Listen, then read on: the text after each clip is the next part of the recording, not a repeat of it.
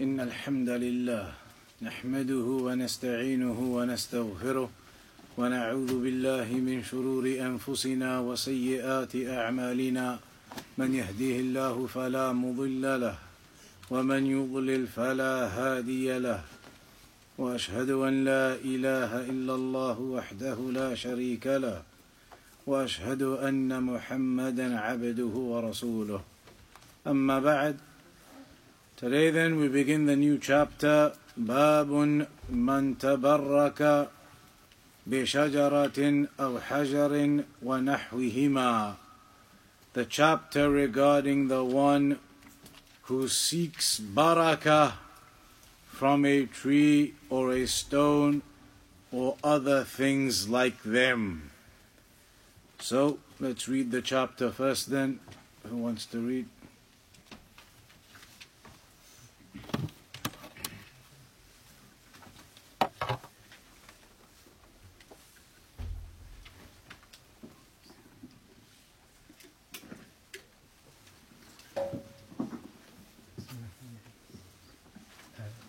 باب من تبرك بشجرة أو حجر ونحوهما. وقول الله تعالى: أفرأيتم اللات والعزى. الآيات. عن أبي واقد الليثي رضي الله عنه قال: خرجنا مع رسول الله صلى الله عليه وسلم إلى هنين ونحن هدفاء أحد بكفر، وللمشركين سدرة يعقفون عندها وينوتون بها أسلحتهم يقال لها ذات أنوات. فمررنا بسدرة فقلنا: يا رسول الله اجعل لنا ذات أنوات كما لهم ذات أنوات. فقال رسول الله صلى الله عليه وسلم: الله أكبر، إنها السنن. قلتم والذي نفسي بيده، كما قالت بنو إسرائيل لموسى: اجعل لنا إلها كما لهم آلهة.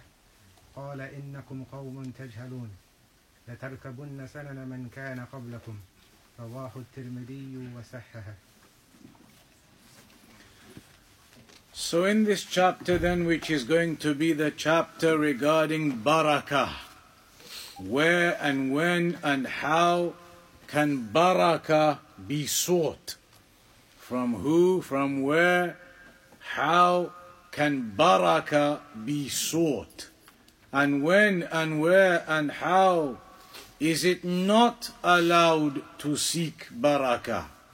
Because this is one of those chapters, one of those topics that many people fall into error and fall into mistakes regarding, where they seek barakah from all types of things, where there is no barakah to be sought, or they seek barakah from somewhere where there is barakah, but they do it incorrectly.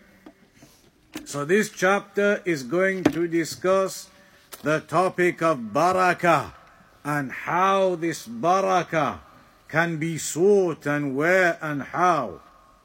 So Al-Shaykh Al-Fawzan, he says, هذا الباب مكمل للأبواب التي قبله، لأن الأبواب التي قبله في لبس الحلقة والخيط ونحوهما أو تعليق الرقى والتمائم، وهذا فيه النهي عن التبرك بالأشجار والأحجار، فهذه الأبواب كلها مؤداها الاعتقاد بغير الله سبحانه وتعالى أنه يضر أو ينفع، وهذا شرك. So this chapter, it is a continuation of what we have seen in the previous chapters. The previous chapters, they talked about the impermissibility of wearing certain types of rings and bands and strings, believing that they will bring you good and remove harm, or any other types of talismans, or certain types of ruqya and recitations that they used to do with words of shirk in them.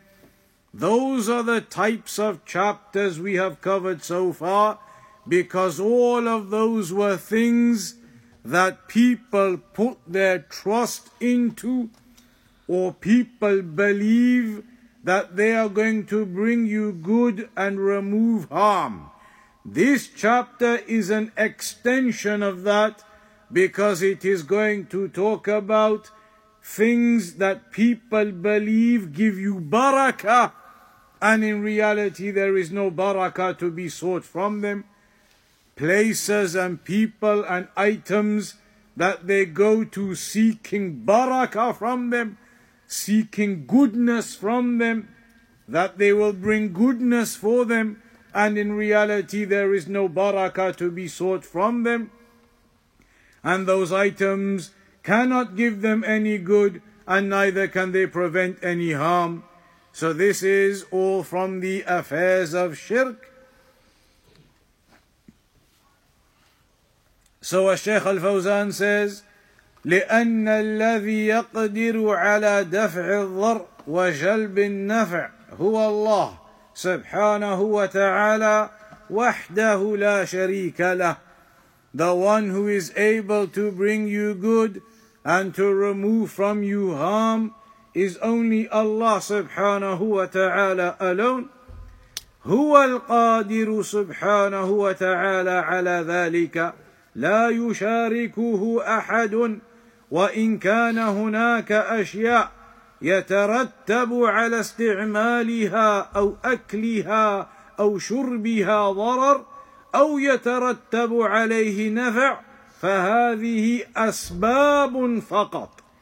أما الذي يخلق ذلك فهو الله سبحانه وتعالى. So Allah alone is the one who can bring you good and remove harm from you and protect you from evil. And nobody participates along with Allah in doing that. Even if there are certain things that you maybe eat or that you use or that you drink and they bring you good, then they are only means. And Allah subhanahu wa ta'ala is the one who created those means, and He is the one who gives you the end result of those means. So a person does not put his trust into the means by themselves, in and of themselves. Rather, the trust is in Allah. Mathalan, the Shaykh says, for example, الأكل والشرب من الطيبات هذا فيه نفع، لكن ليس الأكل والشرب هو الذي يخلق النفع، إنما الذي يخلق النفع هو الله سبحانه وتعالى. So for example, eating and drinking good and healthy food, there is benefit for a person in that. There is goodness for a person in that, for the nutrition for your body, etc. But the person does not believe or think that the food and the drink, they are going to bring about and they are going to create the healthiness in your body and the nutrition in your body. Those foods and drinks, they are a means for your body to be healthy. But Allah subhanahu wa ta'ala is the one who ultimately gives you that health. So the good and beneficial and healthy and nutritious foods and drinks, they are a means for your body to be healthy. They themselves are not what are going to create the healthiness in you. That is Allah subhanahu wa ta'ala who will give you that healthiness. Those affairs are means to it only. Another example the Shaykh gives, as-sum, yaqtul, poison kills. Poison kills. وَالنَّارُ تُحْرِقْ, and fire burns. لكن ليست هي التي تفعل هذه الأشياء لأنها مخلوقات لله سبحانه وتعالى لكنها أسباب. So poison kills and fire burns, but those things do not do that in and of themselves. Rather, they are the means for these affairs to occur. The poison is a means for a person to perhaps die. The fire is a means for something to be burnt. So these are all affairs that Allah has created. The poison is created and the fire is created. They do not do anything themselves separate from Allah. Rather, they are affairs within which Allah has created the results from. They are the means from where the results arise from. So the poison is a means to death. Fire is a means to burn the affairs. So these are all examples again that they are means.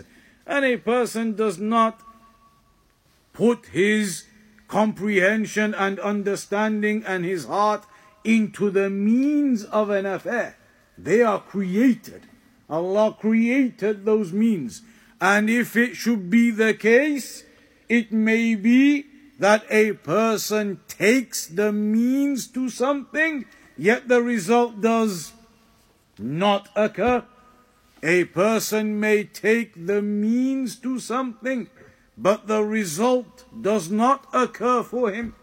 So, these are all means created by Allah. A person does not put his trust and dependence and reliance into the means. Rather, he remembers they are creations of Allah and therefore puts his trust in Allah upon taking those means. يقدر القادر سبحانه أن يسلبها هذه الخاصيات كما سلب النار الحرارة لما ألقي فيها إبراهيم. So if Allah wants, He can make those things, the poison, the fire, lose their effects. If Allah wishes, they may lose their effects.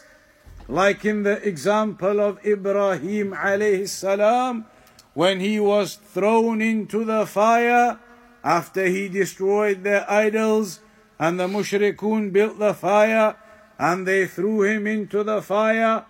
Fire burns. It destroys and eats up whatever is thrown into it. That is what it does. It is the means to that. However, in that instance, Allah removed the effect and the impact, and the result of that means did not occur. The result of a fire is that it should burn and eat and destroy what touches it. Yet on that occasion, Allah removed the effect of the means. The fire was there, but it was not hot, and it did not burn and eat up Ibrahim alayhi salam. So these are all affairs that have been created by Allah, and they are means to things, but ultimately they are creations of Allah, and those results, they occur by the will of Allah. And it may be that sometimes a means occurs, but the result does not. And then the Shaykh, he mentions, وَقَوْلُهُ. So the statement of the author in the title of the chapter, مَنْ تَبَرَّكَ أي طَلَبَ الْبَرَكَةِ. The one who does this, تَبَرَّكَ يَتَبَرَّكُ تَبَرُّكًا, meaning the one who seeks barakah. And what is barakah? حصول الخير وَنَمَاؤُهُ وَثُبُوتُهُ وَكَثْرَتُهُ. It is to achieve, to acquire, to obtain goodness, When you're seeking barakah, you are seeking goodness. And then on top of that, you are seeking for it to expand and multiply. You want goodness, and you want that goodness to expand and multiply. And you want that goodness to remain. Not that it comes and goes. You want the goodness, and you want it to increase, and you want it to remain and to be plentiful. That is the objective behind barakah. You're seeking for some goodness, and you're wanting it to increase in that goodness, and you're wanting it to remain and not disappear from you and be plentiful for you. That's seeking barakah, seeking goodness for yourself. So in the chapter title it says that the one who seeks barakah, seeks goodness and hopes for that goodness and multiplication of goodness, hopes for those things from a tree or a stone or other affairs similar to them. أي طلب البركة وهي حصول الخير ونماؤه وثبوته وكثرته من حجر أو من شجر أو اعتقد أنها سبب للبركة وهي لم يجعلها الله أسبابا لها فقد أشرك بالله سبحانه. So the one who attempts to seek barakah from something that Allah has not made a means for that barakah, it is not an affair that has been made a means to acquire goodness from, then the one who seeks it from that has committed shirk. Like the one who attempts to seek barakah from a particular tree, believing it's a sacred tree planted above or at the head of the grave of one of the awliya. So this tree has barakah in it, seeking barakah from the tree, shirk. Or a particular rock or stone, believing this is some sacred rock or some sacred stone here, and that you can seek barakah from it, touching it and wiping it, then that would be shirk. But then the question might arise, which is the question of the black stone. The black stone in the Kaaba, isn't that Mubarak? Isn't there barakah in the black stone? You could say yes. You could say yes, there is barakah in the black stone. But when we have been commanded to kiss the black stone and to put your forehead onto it, if you get the opportunity in tawaf, when it comes to the black stone, to touch it, physically touch it and put your head on it and kiss it, isn't that seeking barakah from the stone? It is certainly sunnah to do that. Certainly sunnah to kiss the black stone, to touch the black stone, to put your head onto it, touch it. Sunnah, all of that established. Isn't that seeking barakah from the black stone? And here we are saying it is shirk, the one who goes attempting to seek barakah from the stones or the trees. What do we say about that? Huh? Intention. So what's your intention? When you touch it and kiss it, are you not seeking barakah from the black stone? Is that your intention or not? No. So then why do you kiss the black stone if you're in tawaf? So there is the narration of Umar ibn al-Khattab radiyallahu anhu, which clarifies this. The narration of Umar ibn al-Khattab radiyallahu anhu, when he was doing tawaf And then he got to the black stone and he kissed it. And in some of the versions of the narration, it says that some of the mushrikun were there and they saw him do it. And it would have looked like that he's doing what they were doing, going to their stones and seeking barakah from their stones. So when Umar ibn al-Khattab did that, because it is a sunnah to do so, he said, إِنِّي لَأَعْلَمُ أَنَّكَ حَجَرٌ لا تضر ولا تنفع ولولا أني رأيت رسول الله صلى الله عليه وسلم يقبلك ما قبلتك. He said, I know that you are only a stone. You cannot harm nor bring me good. I know that you are only a stone. You cannot harm or bring good.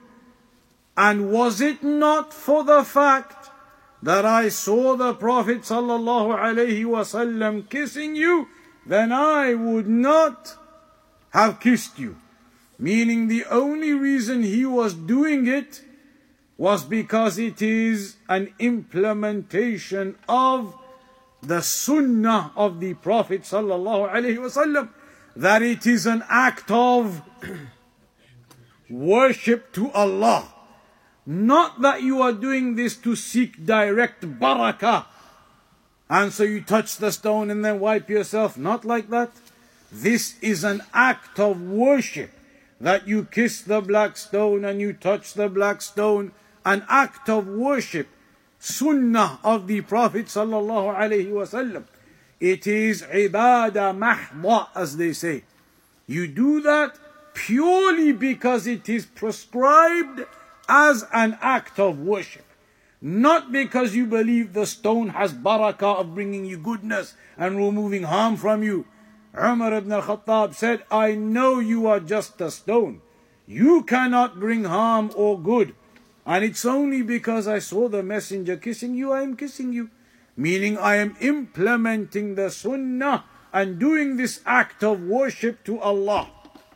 So, the example of the black stone is not something anyone should be confused with, and it is not something that comes into the chapter of what the mushrikun used to do. They used to go to their stones believing that there is harm and good and those affairs, believing that they are going to extract barakah out of their stones and their trees. That's the shirk. As for a pure act of worship, implementing the sunnah, knowing and believing the stone is not going to give you barakah of goodness or harm, then that is not an act of shirk here. So here then, talking about the mushrikun going to their stones and to their trees, لا يخلق البركة ولا يوجدها. Their stones and their trees, they do not bring about any goodness, they do not remove any harm. وهو نعم ولا هو مسبب في حصولها إلا ما جعله سببا في حصولها في بعض الأشياء مباركة مثل ماء زمزم ومثل الأنبياء ومثل الكعبة. So there are certain things that do have barakah in them. There are certain things that do have barakah in them, and barakah is achieved from them. Ma Zamzam, the water of Zamzam, is given as an example. It is ma'un mubarak. It is a water that is full of barakah in it. The prophets, how are the prophets mubarak? How are they with barakah in them? Because they have come with the revelation from Allah subhanahu wa ta'ala. They convey that revelation from Allah, and by you learning and taking that revelation and implementing it, is that not goodness for you and an increase in goodness for you? And to remain steadfast upon that, that is a form of barakah from the prophets and the messengers. The Kaaba, and this now, these kinds of examples have to be understood carefully as well. The Kaaba it is Mubarak. Makkah has barakah in it. Arafah has barakah in it. Muzdalifah, barakah in it. These places and locations have barakah in them. But does that mean that you seek this barakah through wiping and touching and doing those affairs? Barakah is not sought from the Kaaba by touching or by stealing the black cloth from it. Barakah is sought from the Kaaba by performing the worship that Allah has legislated for you at that location. And there are specific acts of worship legislated at the Kaaba.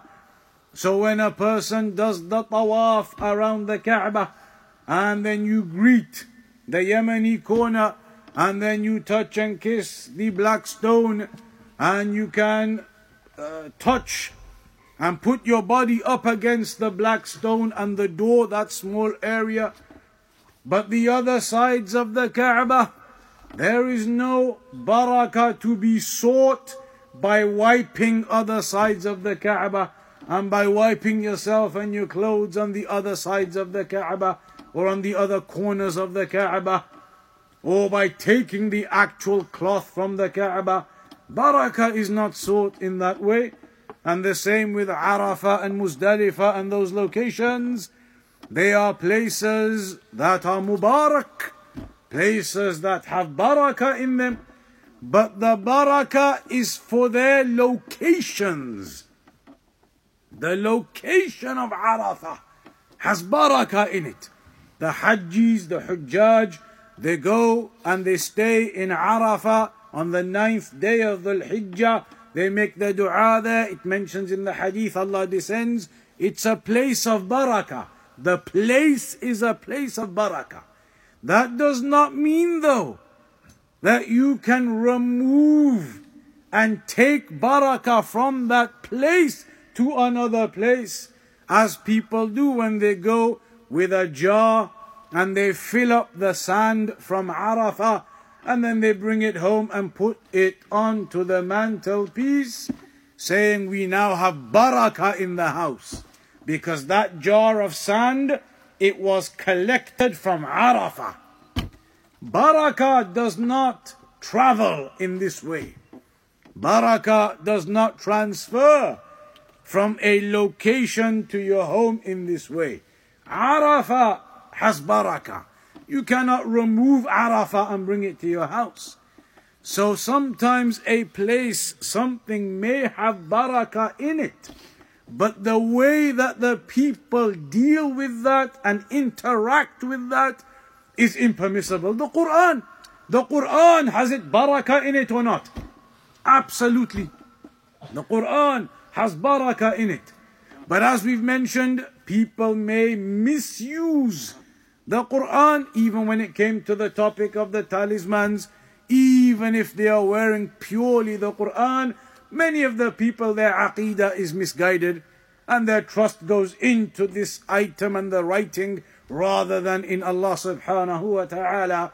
And the barakah of the Quran is through understanding it and reading it, and the reward of 10 of every letter that you recite, and understanding and practicing it. That's where the barakah comes. But the people, they misunderstand how to achieve the barakah. They may think, khalas, buy the 99-pound frame with Ayatul Kursi on the wall. Barakah has been achieved by the Quran. Rather, barakah is achieved through reading and understanding and practicing. So sometimes there may be something with barakah in it, but the people misunderstand how and what that means. So the Kaaba, you could say, has barakah in it, but that does not mean that you go wiping everywhere on it, on all sides of it, on all corners of it, chopping the cloth of it and stealing it. That is not barakah. So in the Quran, Allah mentions, إِنَّ أَوَّلَ بَيْتٍ وُضِعَ لِلنَّاسِ لَلَّذِي بِبَكَّةَ مُبَارَكًا وَهُدًى لِلْعَالَمِينَ. That the first house that was placed for the people was the one in Mecca, and it is Mubarak. So the Kaaba is Mubarak, but it does not mean that you go and do things which are outside of the Sunnah in attempting to receive and achieve and bring back and transfer the barakah to your houses by stealing the black cloth from it. فالله هو الذي جعل الكعبة مباركة أما الكعبة فليست هي التي توجد البركة. So even if the Kaaba is Mubarakah, how has it become filled with barakah? Has the Kaaba itself delivered that barakah for itself? Or is it a creation and that Allah has created that barakah in it? Of course, Allah has created that barakah within it. So no item creates its own barakah for a person. Rather, Allah puts that barakah into that affair. لكن الله جعلها مباركة فالبركة من الله سبحانه وبركتها بالحج والعمرة واستقبالها في الصلاة والطواف بها والتعبد عندها في المسجد الحرام. So seeking barakah from the Kaaba is by performing Umrah and by performing Hajj and by facing it in the prayer. That's why when you're in the Haram, Al-Masjid al-Haram, when you're in the mosque and you can see the Kaaba, the fiqh of the prayer is you must face where? Where must you face? To the Kaaba directly. If you're in the mosque and the Kaaba, you can see it in the center of the mosque and you're on the outer rings of the mosque, you can't pray just generally that way. But really where your body is going, you keep going forward, you're missing the Kaaba. You can't do that. The scholars, they say, if you're there and you can see the Kaaba, your body must be going to the Kaaba. Whereas here, when you're distanced from the Kaaba, it is in the direction of the Kaaba. So barakah is facing the Kaaba. When you're there, then you must face it directly. Some scholars even have the opinion, this is an opinion of some scholars, when you're there right in front of the Kaaba and you're praying, normally where do you put your eyes when you pray? They are supposed to be down at the place of prostration. Your eyes looking down at the place of prostration, and that's where they are supposed to stay. But some scholars have the opinion, if you're at the Kaaba praying, your eyes are actually supposed to be on the Kaaba. It is an opinion of some of the scholars. If you're right there in front of the Kaaba, you're actually looking at the Kaaba as you pray. At the Kaaba. So this is one of the forms of the barakah there. نعم بالحج والعمرة واستقبالها في الصلاة والطواف بها والتعبد عندها. And doing tawaf around the Kaaba. And tawaf isn't only limited to when you're doing Umrah or Hajj. Tawaf can be done multiple times outside of Umrah and Hajj also.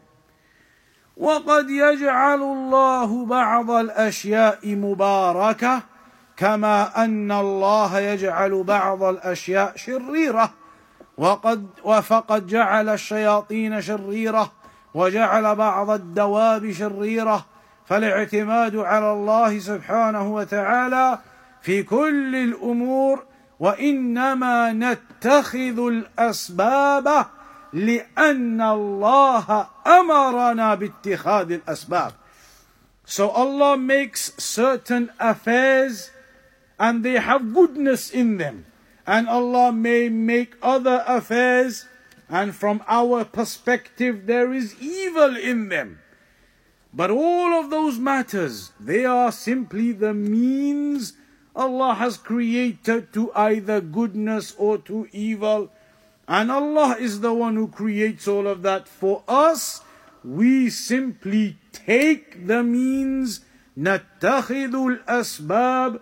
We take the means that have been given to us. لأن الله أمرنا باتخاذ الأسباب. Because Allah commanded us to take the means. أَمَّا النَّتَائِجْ فَهِيَ عِنْدَ اللَّهِ. As for the results, then they are from Allah.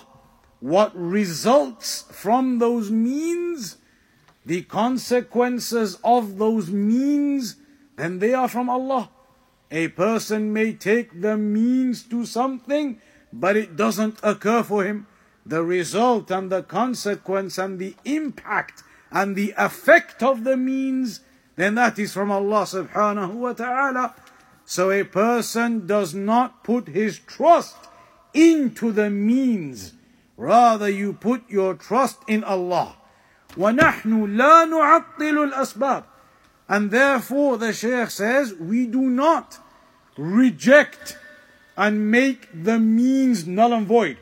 Because a person may say, if it's all about putting your trust in Allah, and the means are just the means, ultimately it's about putting your trust in Allah, then a person may say, in that case, forget the means, I'll just go directly to the issue of putting my trust in Allah.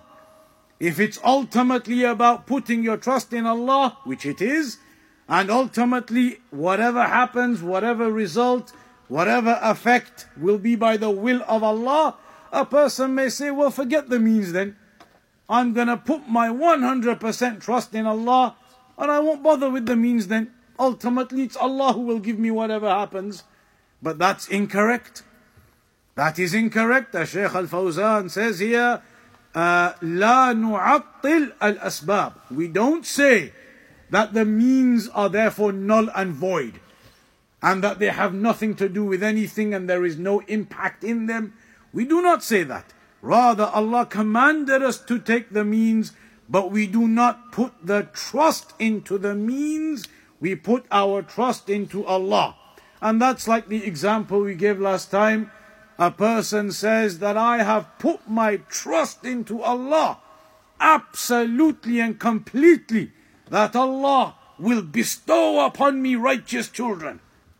And I make dua every day that Allah will bestow upon me righteous children. I have my absolute trust in Allah.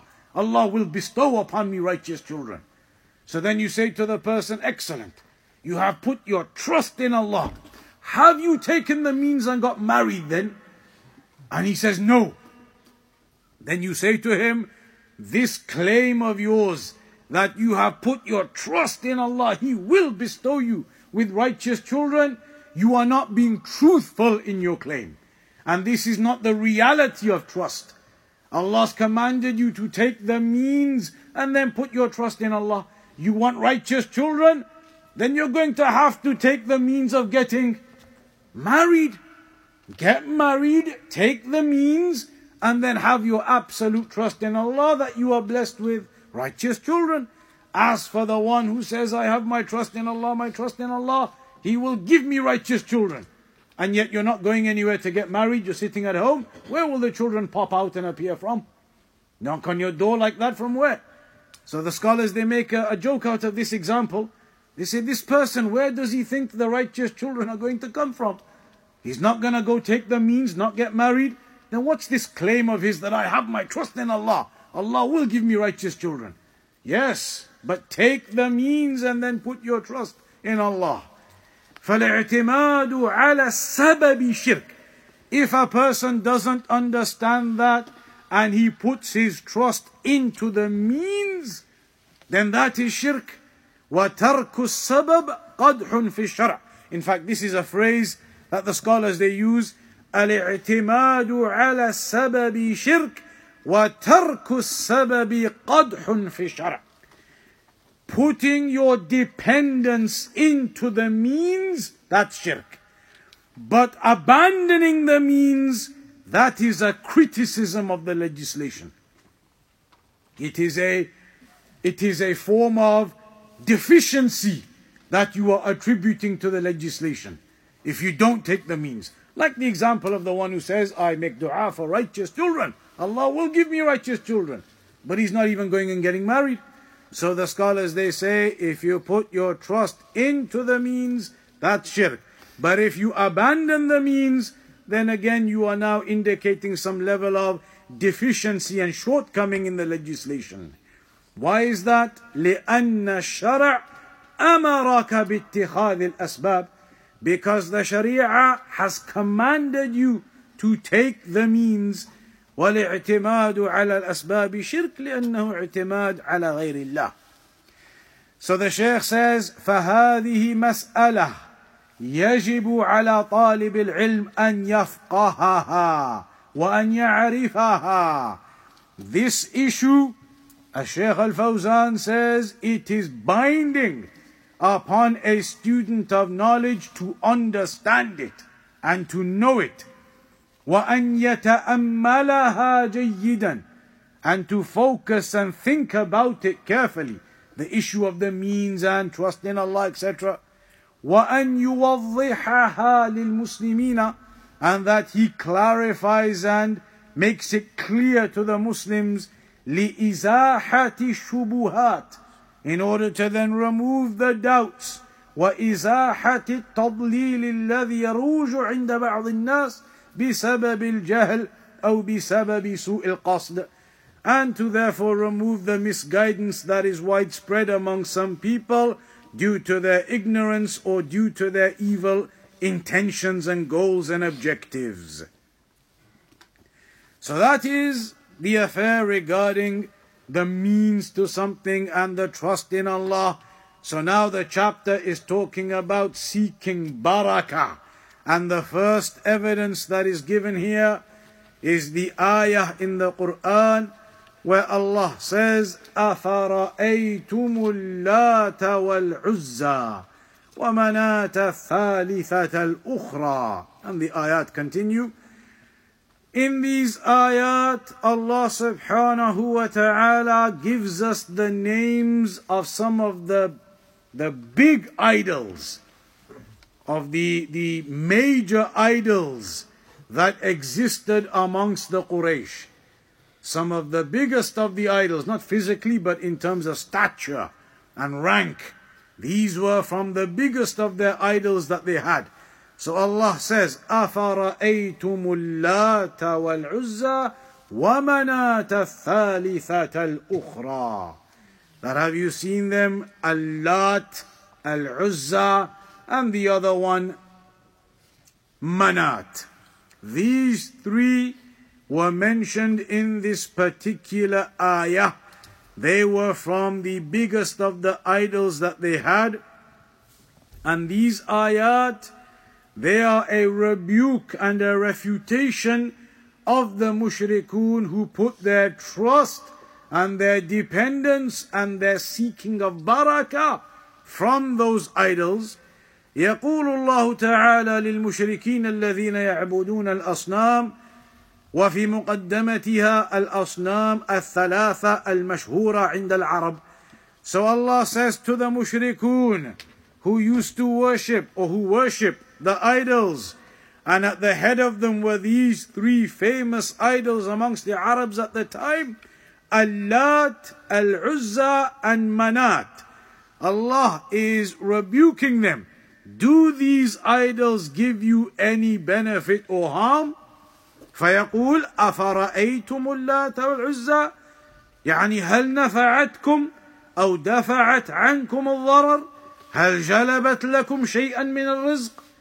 Allah is saying in these ayat, these idols of yours, Al-Lat, Al-Uzza, have they ever given you any benefit?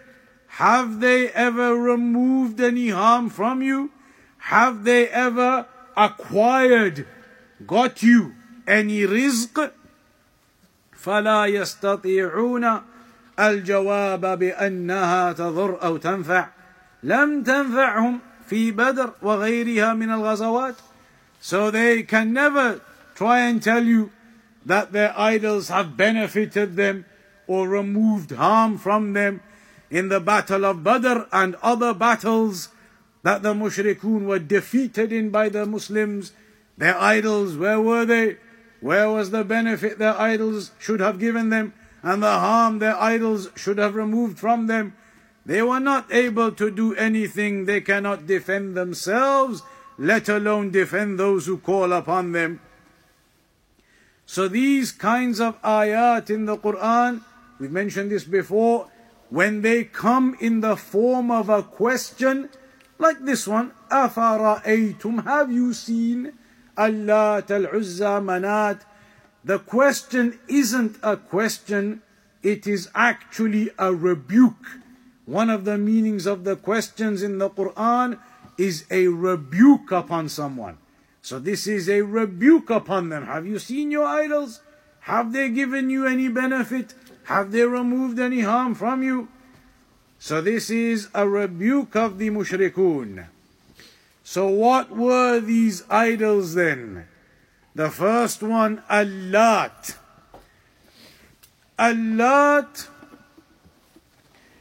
in the tafsir, in the books of tafsir, there are two meanings or two explanations the scholars give for this idol Allat. One of them is when you pronounce the ta without a shadda, Allat. The other one is with a shadda, Allat. One without a shadda, one with a shadda. When you pronounce it without a shadda, Allat, just a ta by itself at the end, no shadda on it, then it is ismu hajarin kabirin amlas alayhi nuqush كانوا يتبركون به ويطلبون منه قضاء حاجتهم وتفريج كرباتهم. Allat, it was a smooth, white, large stone, a large, smooth, white stone with engravings and carvings in it. This is the tafsir some of the scholars have given, that Allat, it was a smooth, large stone with engravings and carvings in it. And this particular stone, they used to seek barakah from it, believing that it had some ability to give them what they were asking for and to remove from them the difficulties and harms. The second opinion, or the second tafsir, is to pronounce the ta with a shadda, Allat, with a shadda on the ta at the end. And that is from the verb latta yaluttu. And this tafsir, it says that Allat was a man. He was a man who used to help the Hujjaj, and he used to offer them food and offer them some provisions. He used to help the Hujjaj, he used to help them to pound the flour and prepare food for them. He used to do all of that for the Hujjaj, crush and pound the flour in order to prepare that for them, and they can use it for food and eating whilst they were in Hajj. So he was a righteous man who used to help the Hujjaj.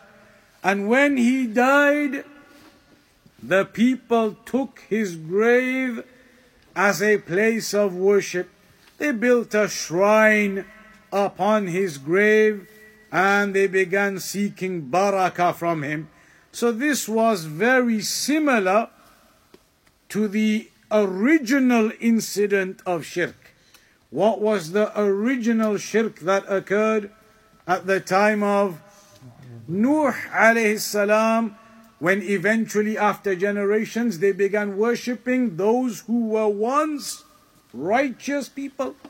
They were righteous people once, and then as time went by and knowledge was lost, the generations that came afterwards were whispered to and led to believe that these people are to be worshipped.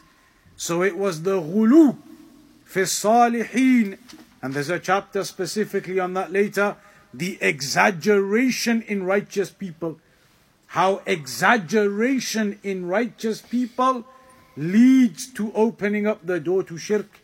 And that's why the Prophet ﷺ said even about himself, La tutruni كما أطرت النصارى عيسى ابن مريم. Do not raise me as the Christians they raised up Isa the son of Maryam. So exaggeration in your praise and your love for the righteous, exaggeration and excessiveness in it can lead to shirk occurring. And that's what happened here. Their excessiveness and their exaggeration in this righteous man who used to help the Hujjaj and feed them led them to then build a shrine upon his grave, and he became a tomb and a shrine to be worshipped, or barakah to be sought from it. So that is the second tafsir of Allat. So the Shaykh says, فَالْغُلُو فِي الصَّالِحِينَ قَدِيمٌ. Exaggeration and excessiveness in raising and praising and loving the righteous, excessiveness and exaggeration in that is an affair that is old. وَلَا يَزَالُ مُسْتَمِرًّا وَهُوَ سُنَّ جَاهِلِيَّ مِنْ قَدِيمِ الزَّمَانِ مِنْ أَحْدِ قَوْمِ نُوحٍ. And it is a practice of Jahiliyyah from the olden times, from the time of Nuh alayhi salam. That's why from the principles of Salafiyyah, as Shaykh Abdullah al-Bukhari mentioned in one of his books, one of the principles of Salafiyyah is نُنَزِّلُ النَّاسَ مَنْزِلَتَهُمْ أو مَنَازِلَهُمْ. That we put everybody at their level. You do not exaggerate and become excessive in an affair like the Sufis do with their imams.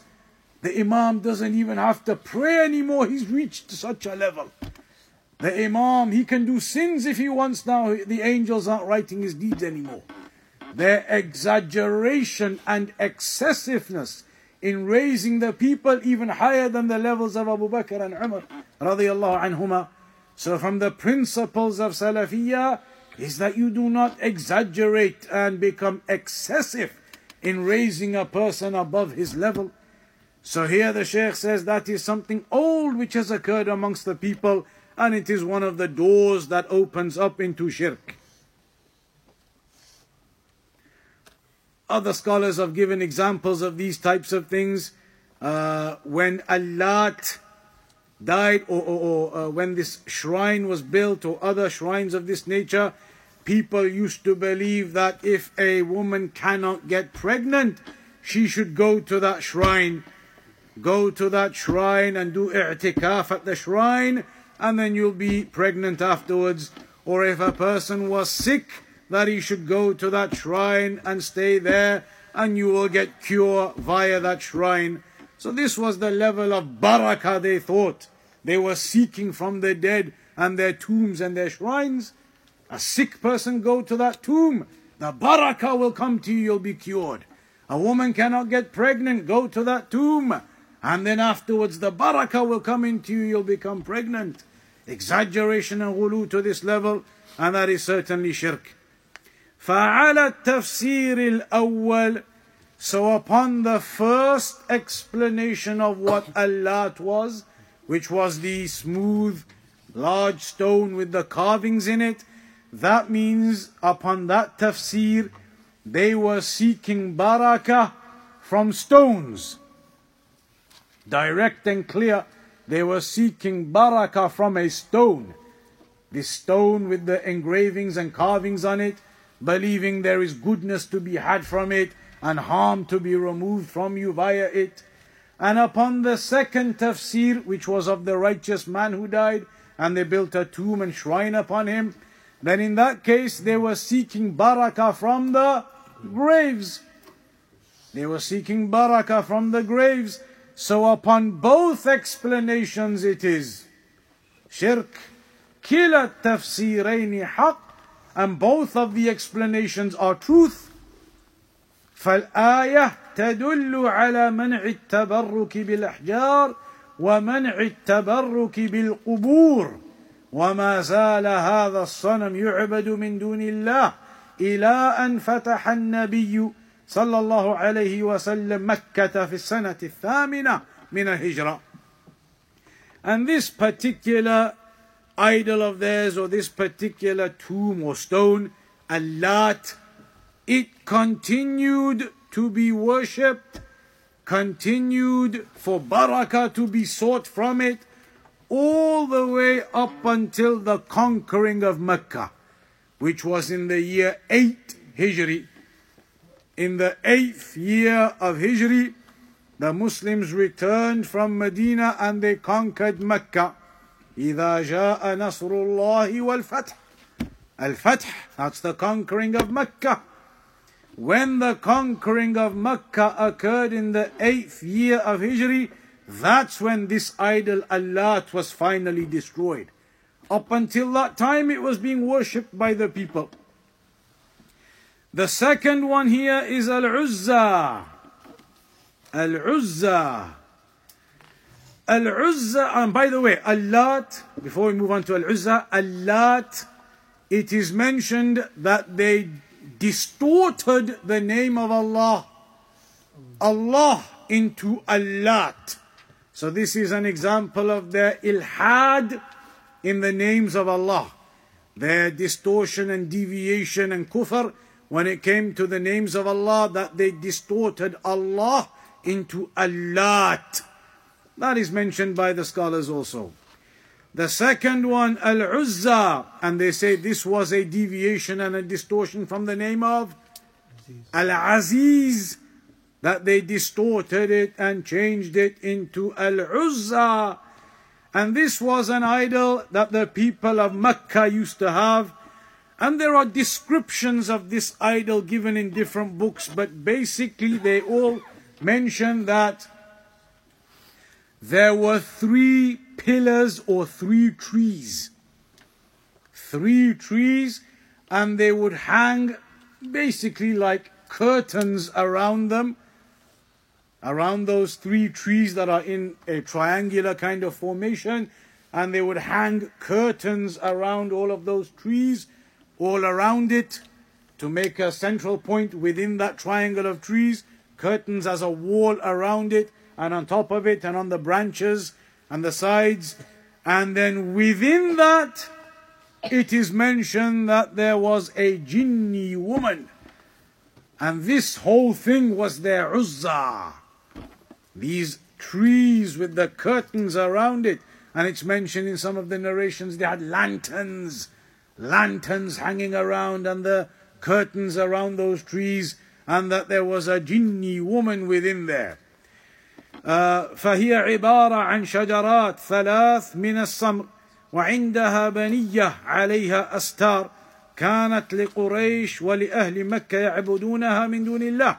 ولهذا قال أبو سفيان في يوم أحد بعد أن انتهت المعركة: لنا العزى ولا عزى لكم. فقال النبي صلى الله عليه وسلم: أجيبوه قولوا الله مولانا ولا مولى لكم. It's mentioned that Abu Sufyan, from the disbelievers on the battle of Uhud, after it finished, he said to the Muslims, as though it was with pride, he said to the Muslims, لنا العزى, we have Uzza, their idol Uzza, ولا عزى لكم, and you don't have any Uzza. So the Prophet ﷺ said to the companions, reply to him and tell him, Allahu Mawlana wala Mawla lakum. Allah is our Mawla, our protector, and you have no Mawla, you have no protector, you have no one in your aid and support and protection, and we have Allah. When they said Al-Uzza lana وَلَا عُزَّى لَكُمْ, the Muslims said, Allahu Mawlana wala Mawla lakum. Allah is our Mawla and you do not have any Mawla. So that is a comprehensive refutation that the Muslims placed upon them. وَفِيمَا بَعْدْ مَنَّ اللَّهُ عَلَى أَبِي سُفْيَانَ بِالْإِسْلَامِ. And then after that, at a later point, Abu Sufyan actually became Muslim. وَالْإِسْلَامُ يَجُبُّ مَا قَبْلَهُ. And Islam, it wipes out that which comes before it. So the point is, this idol Uzza, it existed amongst the people of Mecca. And when the conquering of Mecca occurred, the Prophet ﷺ sent Khalid ibn al-Walid to go and destroy Al-Uzza. So when Khalid ibn al-Walid went to Al-Uzza, he chopped down those trees. Chopped down those trees. So the trees and the curtains and all of that, chopped it down and got rid of it. And so when he came back to the Prophet ﷺ, the Prophet said to him, "Lam taf'al shay'an." You didn't do anything. You didn't do anything. Even though Khalid ibn al-Walid had gone and chopped down the trees, the Prophet said to him, "You haven't done anything. You didn't do it." So then Khalid ibn al-Walid went back. For the second time now, he goes back. And that's when he finds that within those trees there was this jinni woman, as many of the scholars mention, this naked woman with her hair all over her, the hair all over her face and everywhere. And that she was within that. And so when he killed her, then he returned. Then the Prophet ﷺ said, "Tilka al-Uzza." That was al-Uzza. Because the mushrikun used to call upon this shrine, and the voice used to come to them from inside of the jinni woman. So then Khalid ibn al-Walid, when he killed her, then that was al-Uzza, the Prophet ﷺ said. والواقع أن المشركين ليست عبادتهم لهذه الأصنام وإنما عبادتهم للشياطين. فالشياطين هي التي تغريهم وتدعوهم إلى عبادتها، وهي التي تكلمهم أحيانا ويظنون أن الصنم هو الذي يتكلم أو أن الميت هو الذي يتكلم. So in reality the Shaykh says it is not the idols that the mushrikun worship, but it is the shayateen. And when they would call upon the idols, the shayateen would reply back to them and speak to them. And so they call upon them. The third one, Manat. ومناة الثالثة الأخرى. The third one, Manat. And that was an idol that was close by to Medina. And it was owned by, or it was under the responsibility and connected to one of the tribes of the Arabs. وَكَانُوا يُحْرِمُونَ مِنْ عِنْدَهَا لِلْحَجِّ وَالْعُمْرَةِ. And when they used to go to Hajj and Umrah, they used to do their ihram from that idol, which was close by to Medina. When they headed out, they would do their ihram from there. And this idol also, after the conquering of Mecca, the Prophet ﷺ had it destroyed, and it was done by Ali ibn Abi Talib. Ali ibn Abi Talib radiyallahu anhu destroyed the idol Manat. So then the Shaykh says, فَأَيْنَ ذَهَبَتْ هَذِهِ الْأَصْنَامِ لَوْ كَانَتْ آلِهَةً لَدَفَعَتْ عَنْ نَفْسِهَا. So where did those idols go in the end? If they were gods, then certainly they would have defended themselves from being destroyed. وَالشَّاهِدُ مِنَ الْآيَةِ الْكَرِيمَةِ بُطْلَانُ التَّبَرُّكِ بِالْأَشْجَارِ وَالْأَحْجَارِ لأن هذه أشجار وأحجار لم تدفع عن نفسها فضلا عن أن تدفع عن غيرها.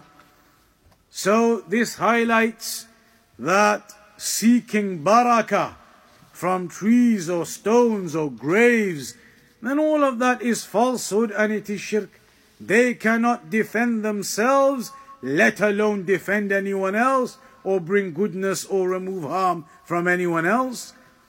وفيه أن من تبرك بقبر أو بحجر أو شجر يعتقد فيه أنه ينفع ويضر من دون الله أو أنه سبب لحصول البركة أو تقرب إليه بشيء من العبادة فهو مثل من عبد اللات والعزى سواء لا فرق، بل من غلا في قبر من القبور فهو كمن عبد اللات، لأن اللات على التفسير الثاني هو رجل صالح غلوا في قبره بعد موته.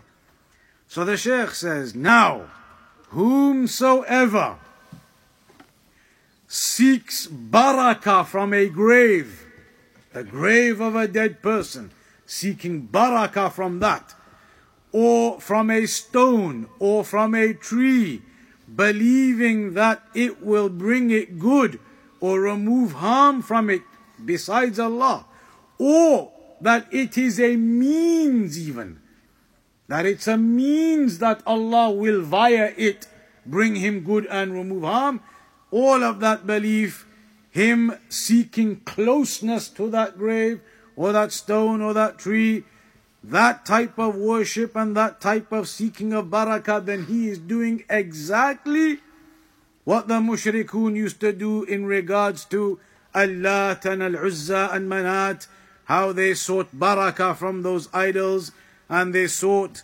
goodness from them and the removal of harm from them. So this is the ayah, the first ayah in this chapter. أَفَرَأَيْتُمُ اللَّاتَ وَالْعُزَّى وَمَنَاةَ الثَّالِثَةَ الْأُخْرَى. Have you seen these idols, Al-Lat, Al-Uzza, and the other one, Manat?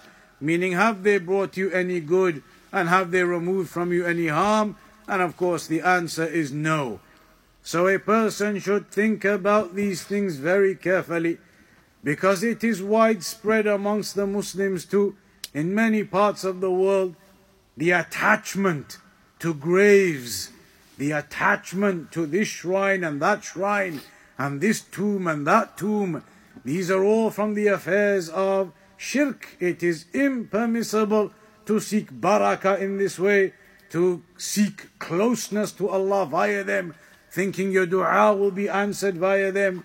So these evidences, they are highlighting that more and more as we go along.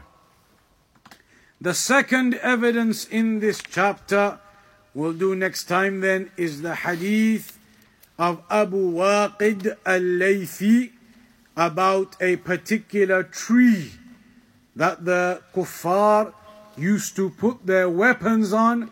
They would hang their weapons on it, believing that barakah would be achieved via that. And they would do i'tikaf at that tree, believing that there was barakah to be taken from it. So there's a hadith about that. We'll cover that next time, inshaAllah ta'ala. We'll conclude upon that for today. وصلى الله على نبينا محمد وعلى آله وصحبه وسلم. Is there anything to ask or add? You can do so now.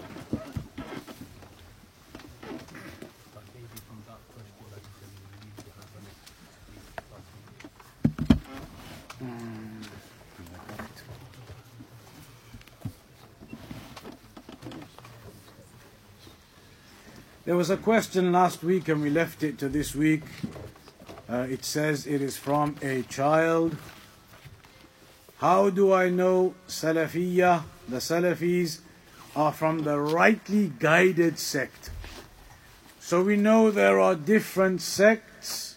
The Prophet ﷺ said, إِنَّ هَذِهِ الْأُمَّةِ سَتَفْتَرِقُ إِلَى 73 فِرْقَةٍ كلها في النار إلا واحدة قالوا من هي يا رسول الله قال ما أنا عليه اليوم وأصحابي. The Prophet ﷺ said that this ummah will split up into 73 sects, all of them in the fire except one. So the companions, they said to the Prophet ﷺ, who are they? And the Prophet ﷺ told them, مَا أَنَا عَلَيْهِ الْيَوْمَ وَأَصْحَابِي, in one version, that which I am upon today and my companions. So a person who is upon what the messenger was upon that day, meaning during his lifetime when the revelation came, what he was upon and what he taught, and what the companions were upon, the Salaf, the one who is upon that methodology, then they are the ones who are At-Ta'ifatul Mansura, Al-Firqatul Najiyah, the saved sect and the aided sect. And as the hadith says, لا تزال طائفة من أمتي There will always remain a group from my ummah. They will always be ala al-haq, upon the truth, and they will maintain that till the day of judgment. Those are the ones who follow what the messenger was upon and what the companions were upon. They are the salaf. And that's why the Prophet ﷺ said, خير الناس القرن الذي بعثت فيهم ثم الذين يلونهم ثم الذين يلونهم. The best of the people are the generation I have been sent in, the companions. Then those who come after them, the tabi'een. Then those who come after them, atba' tabi'een. Those are the early generations, the salaf. And that's why Al-Imam Ahmad in Usul al-Sunnah at the beginning, he says that our principles are to be upon what the companions were upon. And he did not mention our principles are to be upon the Quran and the Sunnah and then what the companions are upon. Why? Really, because it answers this question perfectly for us. Every group out there will claim that they are upon Quran and Sunnah.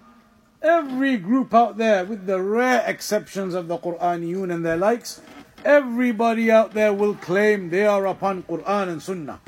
You go to the Khawarij and they'll say Quran, Sunnah. The Tabligh is Quran, Sunnah. Anybody, Quran, Sunnah they will claim. Even if they have Ya Rasulullah and Ya this and Ya that, Quran, Sunnah they will say. So how do we differentiate and know who the rightly guided sect are? If all of the sects are saying that we are upon the Quran and the Sunnah, Al-Imam Ahmad was extremely astute and precise in what he said there. That our principles are to follow what the Sahaba were upon. Because the distinction is the Salaf. Everybody claims to follow the Quran and the Sunnah. But who follows it upon the way of the Prophet and the companions, of the way of the Salaf? The ones who do, they are the saved sect. Because the Messenger said the saved sect are what I am upon and my companions are upon. عليكم بسنتي وسنة الخلفاء الراشدين المهديين من بعدي. Upon you is to cling to my sunnah and the sunnah of the rightly guided caliphs after me. تركت فيكم شيئين ما إن تمسكتم بهما لن تضلوا بعدي كتاب الله وسنتي. I left two things behind. I have left two things behind. As long as you cling on to them, you will not go astray. The book of Allah and my sunnah. So when Imam Ahmad said our methodology basically is that we are upon what the companions were upon. And what were they upon? They were upon the Quran and the Sunnah. So if we implement the Quran and the Sunnah the way the companions did, then that is the rightly guided pathway. As for all of the other sects out there claiming that they are following the Quran and the Sunnah, as soon as you bring in the issue of the Salaf, then their arguments fall down. They will say, the Khawarij will say, everything they do is proven by the Quran and the Sunnah. Say, okay, where from the Salaf? Who from the Salaf implemented the religion as you do? Rather, in the Salaf, you see them going and refuting the Khawarij, the Tablighis, the Sufis, everything they claim Quran and Sunnah. You say, okay, from the Salaf, the Sahaba, the companions that the Prophet told us about, the best of the generations, his students. Are you practicing Islam as they did? What you are claiming, can it be proven that Abu Bakr used to do that? Or he used to believe that? And Umar and Uthman and Ali radiallahu anhum? Any sect claiming Quran and Sunnah, as soon as you bring this principle to them, okay, you're saying this evidence of yours, it proves you can do this and that. Did the Salaf do that then? If they didn't, then what does it mean? Either the Salaf didn't understand the religion, but you do. So you're doing all of these things, but the Salaf didn't because they didn't understand the religion. That can't be the case. Then what can possibly be the case? How can it be that your understanding of the Quran and the Sunnah is accurate when you cannot find anyone from the Salaf upon this understanding of yours? It's like the birthday of the Prophet ﷺ, oh, we have evidence, we have this, we have that. Can you show me any of the Salaf who did it then? No, they cannot. Their beliefs in the names and attributes, can you find us any of the Salaf who rejected the names and attributes? Their belief in Iman, in the decree, can you find us anyone from the Salaf, the ones who learnt from the Prophet ﷺ? Because ultimately implementing the Quran and the Sunnah upon what understanding? All of the sects implementing the Quran and the Sunnah upon their understanding and their Imams' understanding. Whereas the Salaf, Ahlul Sunnah, the Salafis, implementing the Quran and the Sunnah upon the understanding of the Salaf of this Ummah. So when we say things about the names and attributes of Allah, it can be proven from the statements of the Salaf. This was their Aqidah. When we talk about Iman, we can find statements from the Salaf. This was their Aqidah. You can find statements of Imam al-Bukhari, how he mentions thousands of scholars who mentioned Iman increases and decreases. When we talk about the decree, you'll find the statements from the Salaf about the belief in the decree. Everything, you will find it from the Salaf. Whereas all these other sects, they will never find their misguidances from examples being implemented by the Salaf. And that's what distinguishes Ahlul Sunnah from Ahlul Bid'ah. And that's why Al-Imam Ahmad didn't even say that our methodology is the Quran and the Sunnah and the Salaf. He just went straight to the Salaf because that's where the distinction is. Everybody claims Quran and Sunnah, but all of these other sects, the misguided ones, cannot possibly claim they are practicing it upon the understanding of the Salaf. And that's what distinguishes Salafiyah from the others. Anybody else? Yeah, how would we reconcile between the verses in Surah Mumtahina, where one point Ibrahim alayhi salam said to the disbelievers, there is enmity and there's hostility and hatred between us forever until you believe in Allah. And then how he said, not until you stop oppressing us. Also later in the same surah, it says Allah doesn't forbid you to be kind and just to those who don't oppress. Allah doesn't what? Allah doesn't forbid you to be kind and just to those who don't fight you on account of your religion. And there's no problem in that, in those ayat or anywhere else, because the scholars have mentioned when it comes to your interaction with a non-Muslim, then there are two perspectives of interaction. One perspective is that this person is a kafir, mushrik, associating partners alongside Allah, so certainly you have love or hatred for that. Hatred. Certainly. A person is upon kufr and shirk and associating partners alongside Allah and a son for Allah and this and that. You have hatred for the person upon that. That's one perspective. But the second perspective the scholars mention as well is that ultimately guidance is in your control, or Allah subhanahu wa ta'ala is the one who guides. لَيْسَ لَكَ مِنَ الْأَمْرِ شَيْءٍ. Allah subhanahu wa ta'ala guides. So like now we just mentioned Abu Sufyan and other examples. Khalid ibn Walid. Was he not originally from those who were with the mushrikeen fighting against the Muslims, and then he became Muslim? So you have a perspective of hatred for the kufr and the kafir. But then there is a perspective that tomorrow he may be from your brothers. So you have the perspective of kindness and goodness and da'wah to that person. It is not like the Khawarij, one perspective, kafir, kill and do this and do that. That is a misguidance of their understanding. So there is a perspective when it comes to al-wala, wal-bara, etc., the hatred of a non-Muslim of his kufr and shirk. But then of course that does not mean at all that you oppress anyone or transgress against anyone, because there is the perspective of da'wah to this person, and Allah is the one who guides. Perhaps tomorrow he will be from the best of the Muslims, better than you. So there is no contradiction. There are two perspectives there that must be joined.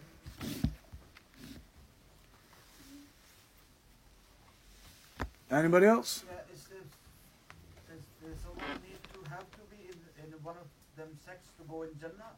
or is if someone is following Quran and Sunnah without connected with any sect, can he go in Jannah? So does somebody have to be one of those 73 sects? Do you have to be one of the 73 to go to paradise? The hadith says all of them are in hellfire anyway, except only one. So it's not like there's an option.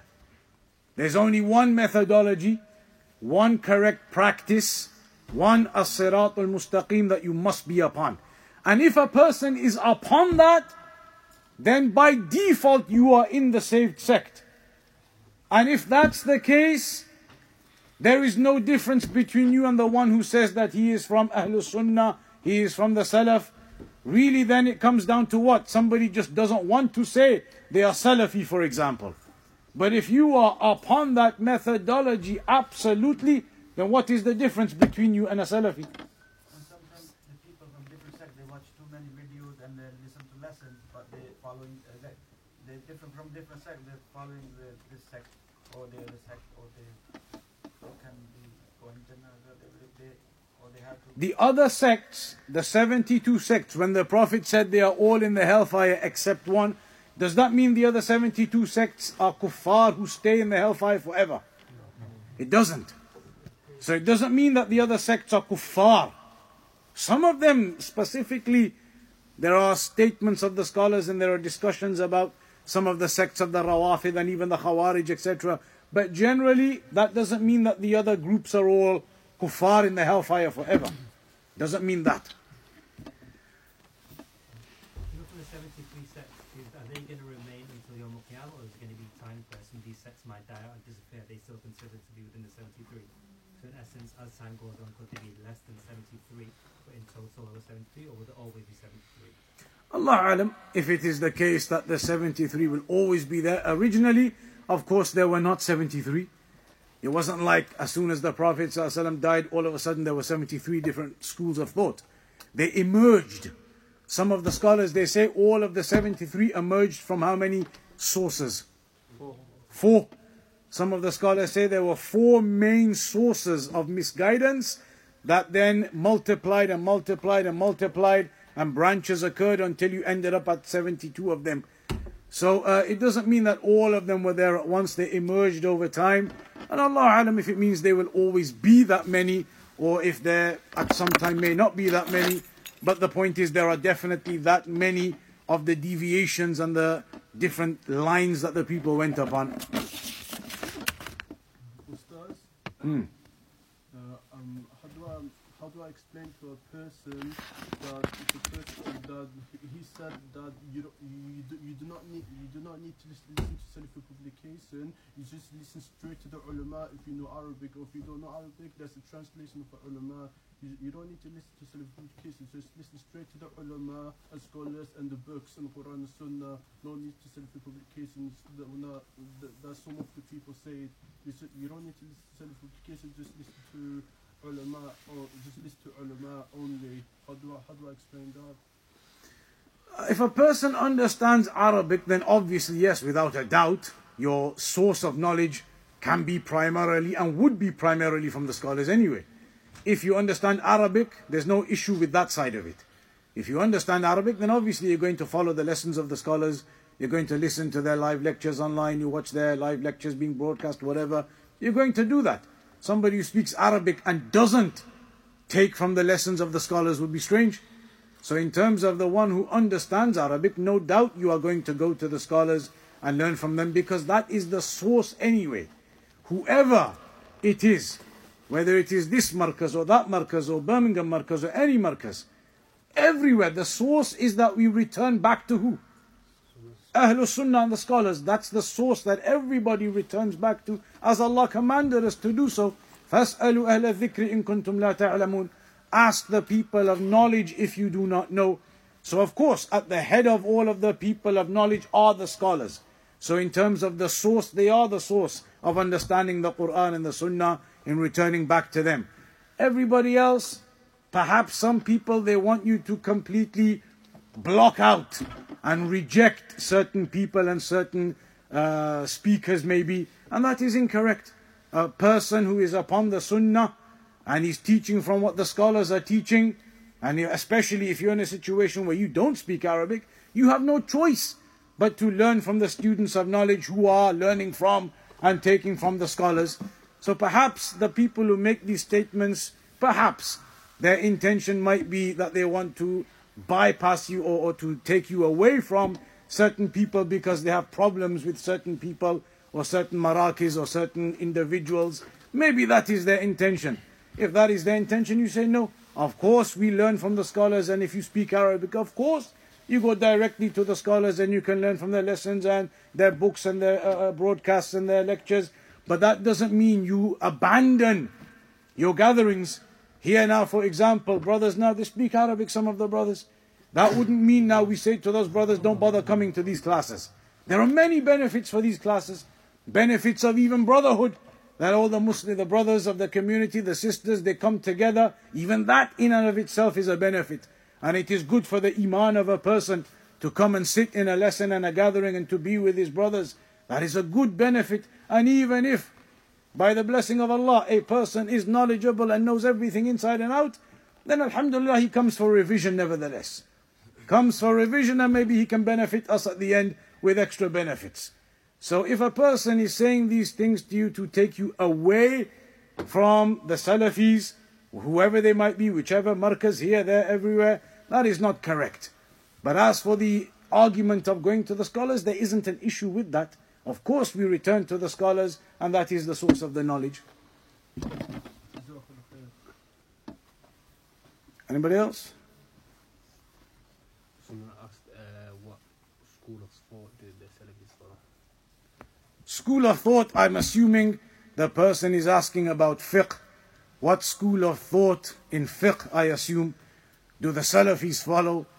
Ahlul Sunnah, we say that as Al-Imam Malik said, كُلٌّ يُؤْخَذُ مِنْهُ وَيُرَدْ إِلَّا صَاحِبُ هَذَا الْقَبْرِ. Everyone can be taken from and also rejected except the one in this grave. Al-Imam Malik was teaching in Al-Masjid al-Nabawi, except for the one in this grave, he was talking about the Prophet sallallahu alaihi wasallam. So there is no school of thought that is absolutely 100%. All of them will have some shortcoming somewhere, some error somewhere. So Ahlul Sunnah don't say that we blindly follow only one school of thought. Rather, the only one where the source is accurate is the Prophet sallallahu alaihi wasallam. All of the schools of thought, we benefit from them. Ash-Shafi'i, Malik, Ahmad ibn Hanbal, Abu Hanifa, rahimahumullah.